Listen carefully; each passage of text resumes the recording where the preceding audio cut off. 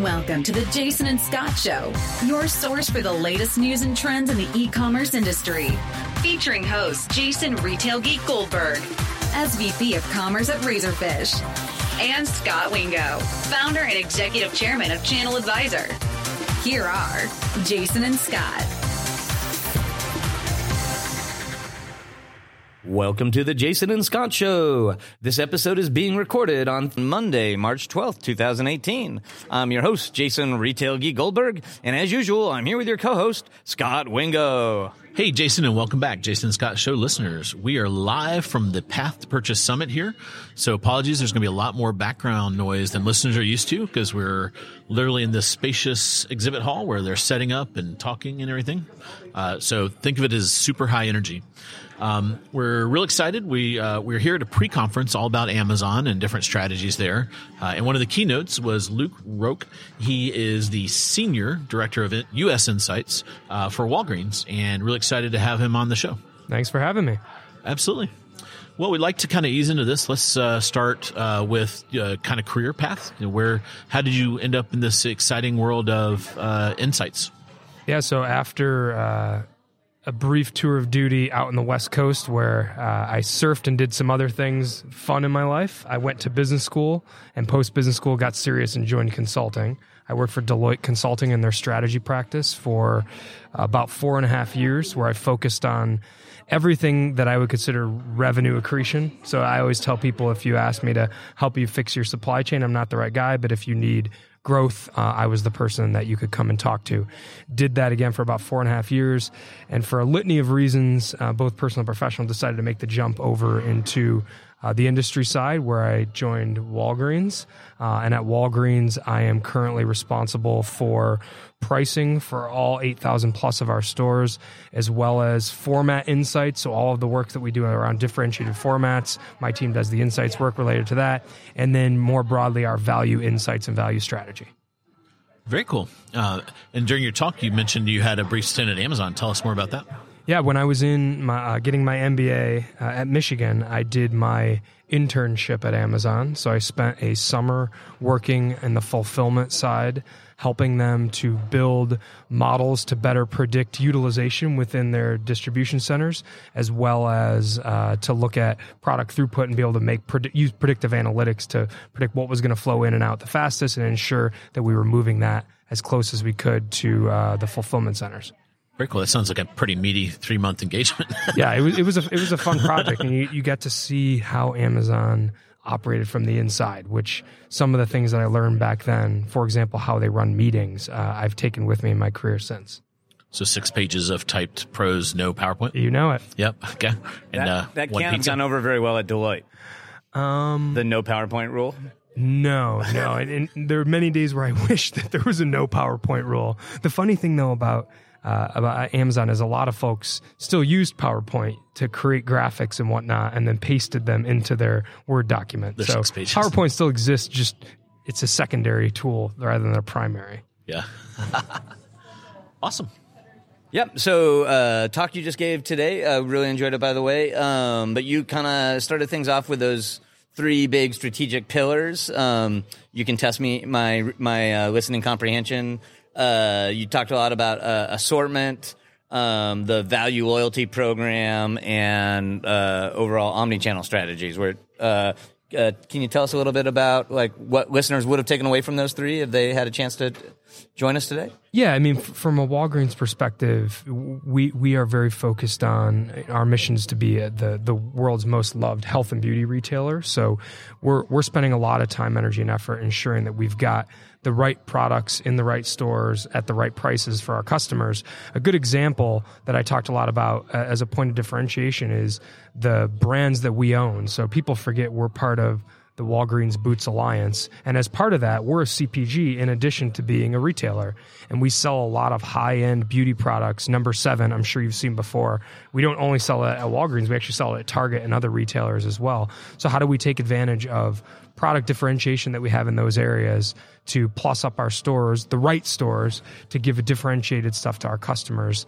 Again, in this marketplace in particular, where convenience is continuing to feel pressure, and convenience is certainly an area that we still play really well, we're looking for other ways to differentiate with our customers and drive growth with the customers that we want to grow with. And that one's particularly near and dear to my heart because I talk a lot, like one of the most common strategies brands have against Amazon is what I call the owned product strategy. And I always try to differentiate that from what people call private label, because to me, private label was exact same formulation as the national brand, no marketing. Customers stumble across the Walgreens brand of ibuprofen when they come looking for the Advil. But it feels like more and more all retailers are like designing differentiated products with their own formulation, their own value prop for consumers, marketing the heck out of them, and in your case, even using alternative channels of distribution in addition to your own stores. Yeah, that's right. And I think you mentioned ibuprofen. For us, one of the constant discussions is, as a pharmacy, I think we have unique position in those areas, even on the pharmacy side and an OTC medicine, to have differentiation from an own brand. So we're continuing to look at that. And Number 7 and Soap and Glory and some of the beauty stuff that we've done are what I would say are the starting points for that domestically, but will continue to be a focus. And I agree with you. A lot of other retailers are using the same thing because trying to compete with Amazon and Walmart directly on price for the same product is a bit of an uphill battle. But if you can create differentiated offerings that speak specifically to the customers that you want to engage with, it could be a more viable path to growth. Cool. And then the title of your talk here is "Start with Your Reason for Being." It's kind of an existential kind of a thing. And stepping outside of Walgreens, you're here today. The gist of your talk was really helping people think through, in today's world, it's just so overwhelming when you've got Walmart and Amazon and all these things happening. You can't beat them, either of those companies, at their own game. So you had some pretty good advice there. Maybe you could summarize that for us. And I'm sure every listener struggles with that. So it's really kind of how to think through the strategy. I thought that was a good piece. Yeah, it's almost basic. I like to call it business school blocking and tackling, but making sure that everything that you do is grounded in your corporate strategy, your customer strategy, your brand strategy, and that as you're making conscientious decisions to invest in value in certain areas, to invest in research and development in other areas, that you're doing it with an eye on overall as a company, who you are and who you want to be. Often what I see is retailers trying to compete on every single dimension, pick the dimensions with which you are differentiated and plus up on those as long as they're aligned to who you want to be and what you want to stand for. And we know customers, while the way they engage with retailers continues to evolve and continues to be truly omni-channel, they do build relationships with retailers. And how do you build those relationships in a unique way that only you can do, rather than just trying to build the exact same relationship that Walmart has? Walmart has a very distinctive relationship with their customers, and they stand for a very certain thing. They stand for value. Customers know they get a great price. That's the pillar. That's what the relationship is predicated upon. Not everybody can build that relationship off price and value. So what are the dimensions that you can build a differentiated relationship with customers on? Yeah, it seems like more and more of the people that are winning against the Walmarts and Amazons, service is one of them, because it's hard to, value is tough because scale creates value. So just looking recently, it's kind of fun because Amazon ends up buying a lot of these things. So like diapers.com had a better service. It's kind of kicked off the subscription Zappos, thing. Yeah. Zappos had better service with returns. One that's kind of more current is Chewy, where, they really get to know people's pets and would write handwritten notes. And if you ever called or if you had any interaction with them, they knew you had a cat that was 8 years old, kind of a thing. And you're not going to get that from a company like Amazon that prior guests are talking about, they want more and more machines interacting with humans and less people. Any other examples for both you guys that you can think of folks using those competitive levers? That Chewy one is such an interesting example of building a deep relationship with your customer. I saw actually an article the other day where someone had ordered food for a pet that passed away, and not only did they refund the person's cost for the food, but then donated the food on behalf of the deceased animals. I think that there are ways that you can build a deep relationship like that even in store. So if you think about when someone walks into a Walgreens store, the beauty advisors that we have in certain areas of the store can really be helpful in understanding the unique needs that you have, that it's hard to understand if you can't look, touch, and feel and try the product. And if you look at where some of the growth has been in beauty, for example, it's those high touch. You can come in and have a makeover done and try and touch and feel the product for yourself. I think that will continue to be a focal point for a lot of retailers. Best Buy, I mentioned in my presentation, is another one that is completely differentiated on service. So they'll sell you the product at a competitive price, and in most cases they're fair priced to Amazon on the big ticket items, and then they'll make their money on the setup and make their money on the service, and they'll bring someone into your house that makes it really easy for you to install that TV and have it look great. That's an area that only Best Buy can uniquely deliver on today. Yeah, and I think there's tons of examples. You think of like Stitch Fix, and it's really about customer intimacy and knowing their customers better than anyone else. Another Amazon acquisition that's now like 8 years ago was, they bought this Flash daily deals site, Woot. And, today we think of Flash as kind of a little bit of a joke because, most of them haven't been successful. Woot is still a successful, profitable, ongoing thing that Amazon's been running for 8 years. And what largely is the difference between Woot and a lot of the now defunct Flash sales is they really figured out who their core audience was and developed the right voice and curation for that audience, and like sort of scored a personal relationship with a particular target segment. And so I think that that notion of getting to know the customer being the competitive differentiator, being closer to the customer and being able to serve that unique customer, that feels like all these other trends we talk about really roll up to that. Like. Yeah, and removing friction and pain points for customers. I mean, I hate to use the old examples of Uber and Tesla, but you think about the pain points that were within those industries. It might not be building an intimate relationship in those cases, but streamlining the process and streamlining the communications and taking the haggling out. There are a number of ways that folks continue to differentiate. And I think that builds a relationship with the customer. If within that area, Uber's a great example, making the transaction easier builds a relationship with the customer. It doesn't have to be a deep personalized letter to the customer. There's other ways that you can reduce friction and build a relationship. Cool. And in your talk, you gave folks kind of a little bit of a roadmap for developing a strategy. I don't know if you called it that, but there was 4 Ds in there, if I captured them right. Maybe talk through a little bit of that. Yeah, it goes back to what I was saying earlier. I think the first thing is just making sure you understand who you are and what you want to stand for, and kind of defining the objectives that you have as a company from a customer and brand perspective. And then it's making sure that you develop the capabilities that you need to support those, that you think about as you want to go into the market and deploy, that you've got the right operational configurations, that you've got the right tools and technologies to be able to support it. It's really, I mean, it sounds so general and generic. I think what often happens is we get 20 years into running a business, 5 years into running a business, and we forget about the basics.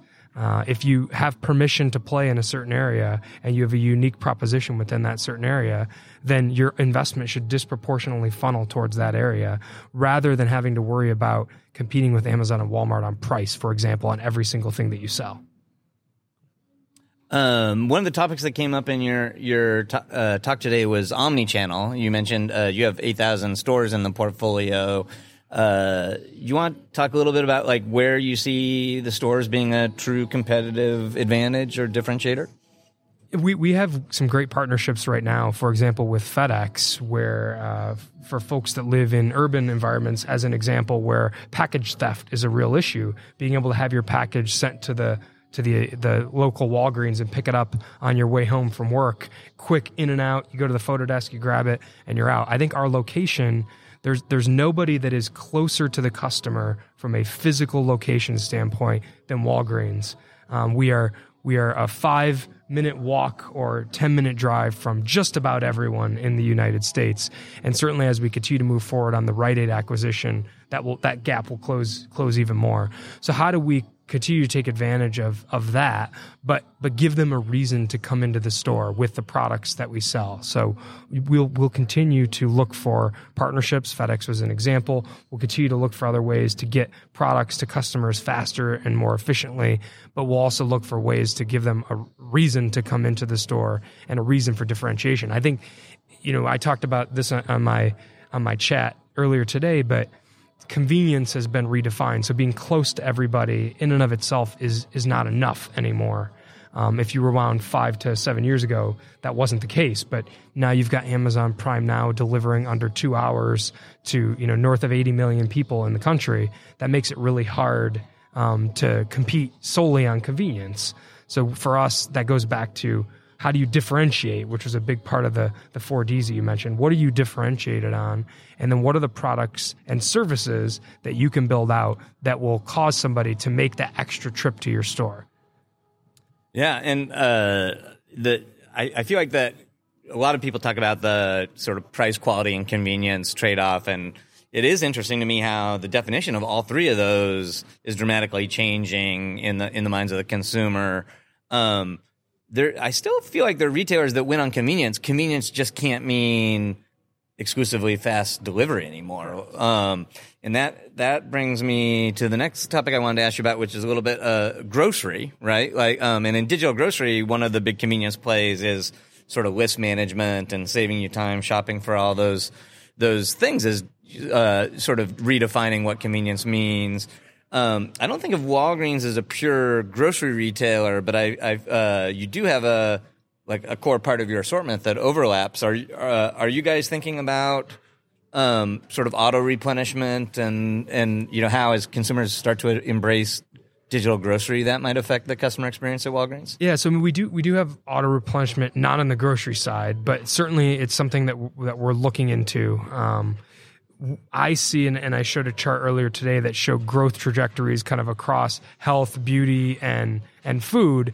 And the reason I think everybody is going after food is it hasn't been as explosive on the growth, but it's just exploding. So it'll be something that we'll continue to look at. Again, you asked the question earlier of around our strategic advantage in our geographic proximity. So we're always looking at, are there ways to leverage that geographic proximity into categories that we already exist in and plus up, or into adjacent categories. So grocery's on the roadmap. It's something that we're looking at. There's nothing concrete that's going to market in the next month, but it's something that continues to be on the roadmap that we're looking at.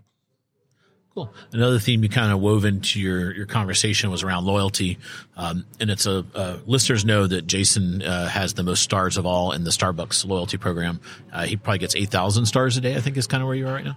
So more or less, plus or minus. So that's one we're all familiar with because you got to collect your stars and you get your double star days and that kind of thing. What are some of the spectrums of loyalty that you think about, and is it a fool's errand, or should people be investing in loyalty programs? I think loyalty as a tool to better know your customer is going to continue to be an area that folks need to invest heavily in. I mentioned earlier today, if you rewound 5-7 years ago, people found it kind of creepy when they'd get personalized recommendations, personalized emails, when their Facebook feed would pop up with an item that they just purchased a month ago. Now I think by and large customers like that and expect it. And the only way that you're going to learn that deep knowledge about your customers is to incentivize them to share their information with you and to be able to capture it in a way that lets you build that personalized relationship. So I think you'll continue to see loyalty as a vehicle that folks will double down on, and you're going to see more and more retailers using loyalty to personalize value. Some are doing it today, but I would say there's a lot of runway there, and even to personalize assortment. So there's a ton of runway, I think, still for loyalty, and lots of different ways that folks are going at the rewards and incentive side. Walgreens, we use points. Some use dollars back. Others use stars, as you mentioned. There's a number of ways to get at that. I think you do need to figure out how your loyalty program is, going back to the points earlier, unique from other loyalty programs and gives people an incentive to sign up and participate. But yeah, loyalty, I think, as you look at value as an example, I think value will continue to be based more on loyalty and personalization and less on mass, which makes loyalty programs critically important.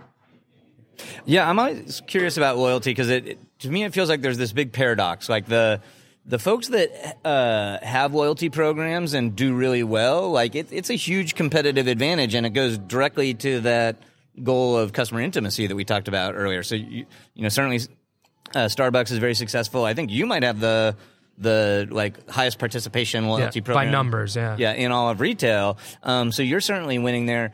But then there is also like all of these sort of negative stories that like consumers have loyalty fatigue and they won't carry all these cards with them, and that for the average loyalty program isn't very effective. And so I'm curious, like, did you guys win and a bunch of other people not win in loyalty because you did execute better or added more value, or was there something about just your core brand promise that made you more attractive to loyalty users? Like, how do we decide who wins and doesn't in loyalty?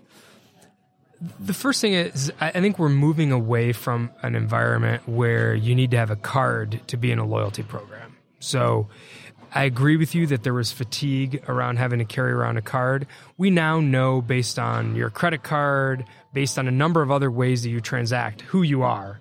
And we don't necessarily need you, and I think in the future, retailers aren't going to necessarily need you to type in a number to get your loyalty information. And you see some really interesting loyalty programs like Spring and others who will just do it all on the basis of your credit card. There is no number. You link it to your credit card, and when you use that credit card, you accrue loyalty points. So folks will take the friction out, and I think there'll be big wins for loyalty in that.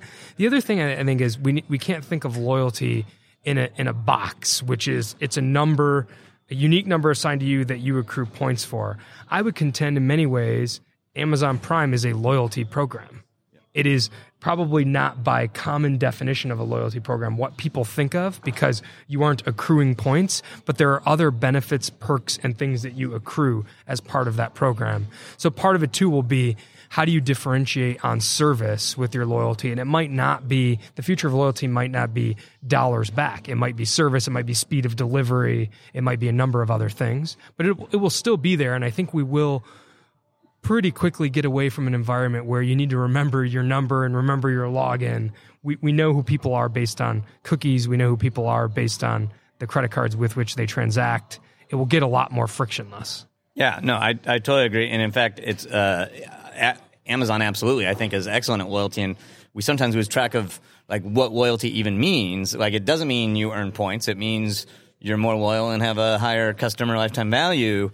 One of my favorite loyalty features at Amazon is the dynamic cart notification. So you put an item in the cart for $5. You were willing to pay $5. You put it in the cart at $5. The price drops before you check out, and Amazon messages that price change to you and gives you the savings, right? And they did that like explicitly knowing they're losing money on that transaction. That was pure gross margin they're giving up in exchange for earning more trust and hopefully having more lifetime value. And so I feel like those kinds of experiences that maybe aren't even linked to points at all are part of the new definition of loyalty. Definitely. And it doesn't mean you have to give the richest reward all the time or have the lowest price all the time. You just have to be there in those moments that matter for the customer and make an impression on the customer to drive and engender loyalty. Yeah, I just like having all those Starbucks stars. I usually forget to even redeem them for drinks. I went to decaf coffee a year ago, so I used to be big on the Starbucks program, but unfortunately now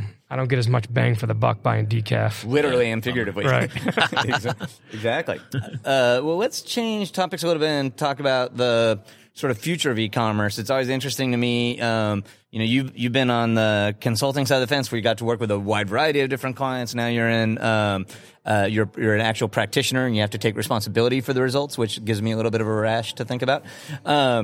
Where do you think all this is going? Like, if you were to put your consulting hat back on, are there like particular changes that are coming down the pipe that you think everyone ought to be thinking about? It's a great question. From my vantage point, we're already pretty far down the path of where I think things are going. You will see, I believe, continued blur lines between brick and mortar and digital, and I think you're going to see, and you're seeing some of this already, An example would be more personalization, where based off geolocation, you walk into a store, you get an offer that's unique to you for that very specific moment in time. You'll continue to see folks try to play on how do I use location and behavior to drive digital engagement. That will be a way that I think we'll continue to see plussed up. But mobile isn't going anywhere. Online isn't going anywhere. I think brick and mortar will still play its role, but the lines between them will continue to blur. Yeah. I wanted to touch on the mobile for a second, because that's another one where the stats are overwhelmingly favorable to mobile apps. Like when you use mobile apps, there's much higher spending, much better mobile conversion. All these good things happen, it's really hard to get users to use your mobile app. So the overwhelming majority of retailers that have a mobile app, it doesn't get downloaded, or it only gets used once. And so it feels like another one of these paradoxes. If you can get it, it's really powerful. But for a lot of people, it's not a good play. And once again, you guys are on the side of having a lot of loyal app users. Do you think that's going to continue to be a thing where the biggest retailers are going to have the apps and everyone else is going to fail? Do you see any blending of the web and app experiences? I think some folks will back away from apps and just invest in pure mobile. The only way that you're going to drive adoption of an app is if you have a differentiated offer within the application. So for us, we've got refill by scan within our app. So for all of our pharmacy customers, you pull up an app, you scan your prescription, a couple clicks, you're ready to go pick it up at the store. That's unique to the app. That would be hard for us to duplicate on even a mobile website. If you don't have things like that, I think you'll see more and more folks say, I'm not going to invest in having an app. I'm going to invest that in my mobile web infrastructure, which is where really the purchase funnel is going to flow through. So I do think you'll see traditional brick and mortar retailers who don't have a point of differentiation within their app continue to de-invest in apps and funnel all of that investment towards mobile, just not from an application basis. One follow-up on future of e-commerce. So you sit and you talked about doing pricing, and you guys have 8,000 stores, and I don't know how many SKUs, but that's a big matrix of things to price. Jason talks a lot about AI and machine learning. Do you think some point a machine will do your job effectively, or do you think that there's just a lot of hype around that and you still need that human touch? I think you always need, everything's a bit of art and science, but I do believe, and we have tools, and most, if not all retailers have tools that I would say border on artificial intelligence already, machine-based learning tools that help those companies make better decisions. Yes, I think you'll continue to see a scaling down of the number of people required, to your question, to execute pricing, for example, but you'll always need the art to layer on top of the science. And from a value perspective, I don't foresee a scenario where we fully replace the human element with artificial intelligence. Where I do think you'll see artificial intelligence play a bigger role is things like hyper-localization, where we may say for a set of items across our stores, we're going to let the machines manage it, because we know that we can drive a lot of efficiency out of pricing that in a differentiated way across these stores, and doing that on our own will cost way too much labor to do it. So I think you'll see people plus up on AI in examples like that, like how do you hyper-localize? Mm-hmm. But at a macro level, you still need the human touch, and you still need the years of insights and merchandising to be able to set the broader strategy and make the bigger pricing and value decisions. Cool. Awesome. We're running up on time, so one last question I wanted to squeeze in there. Going back to omnichannel for a second, you mentioned part of your scope was customer insights and data.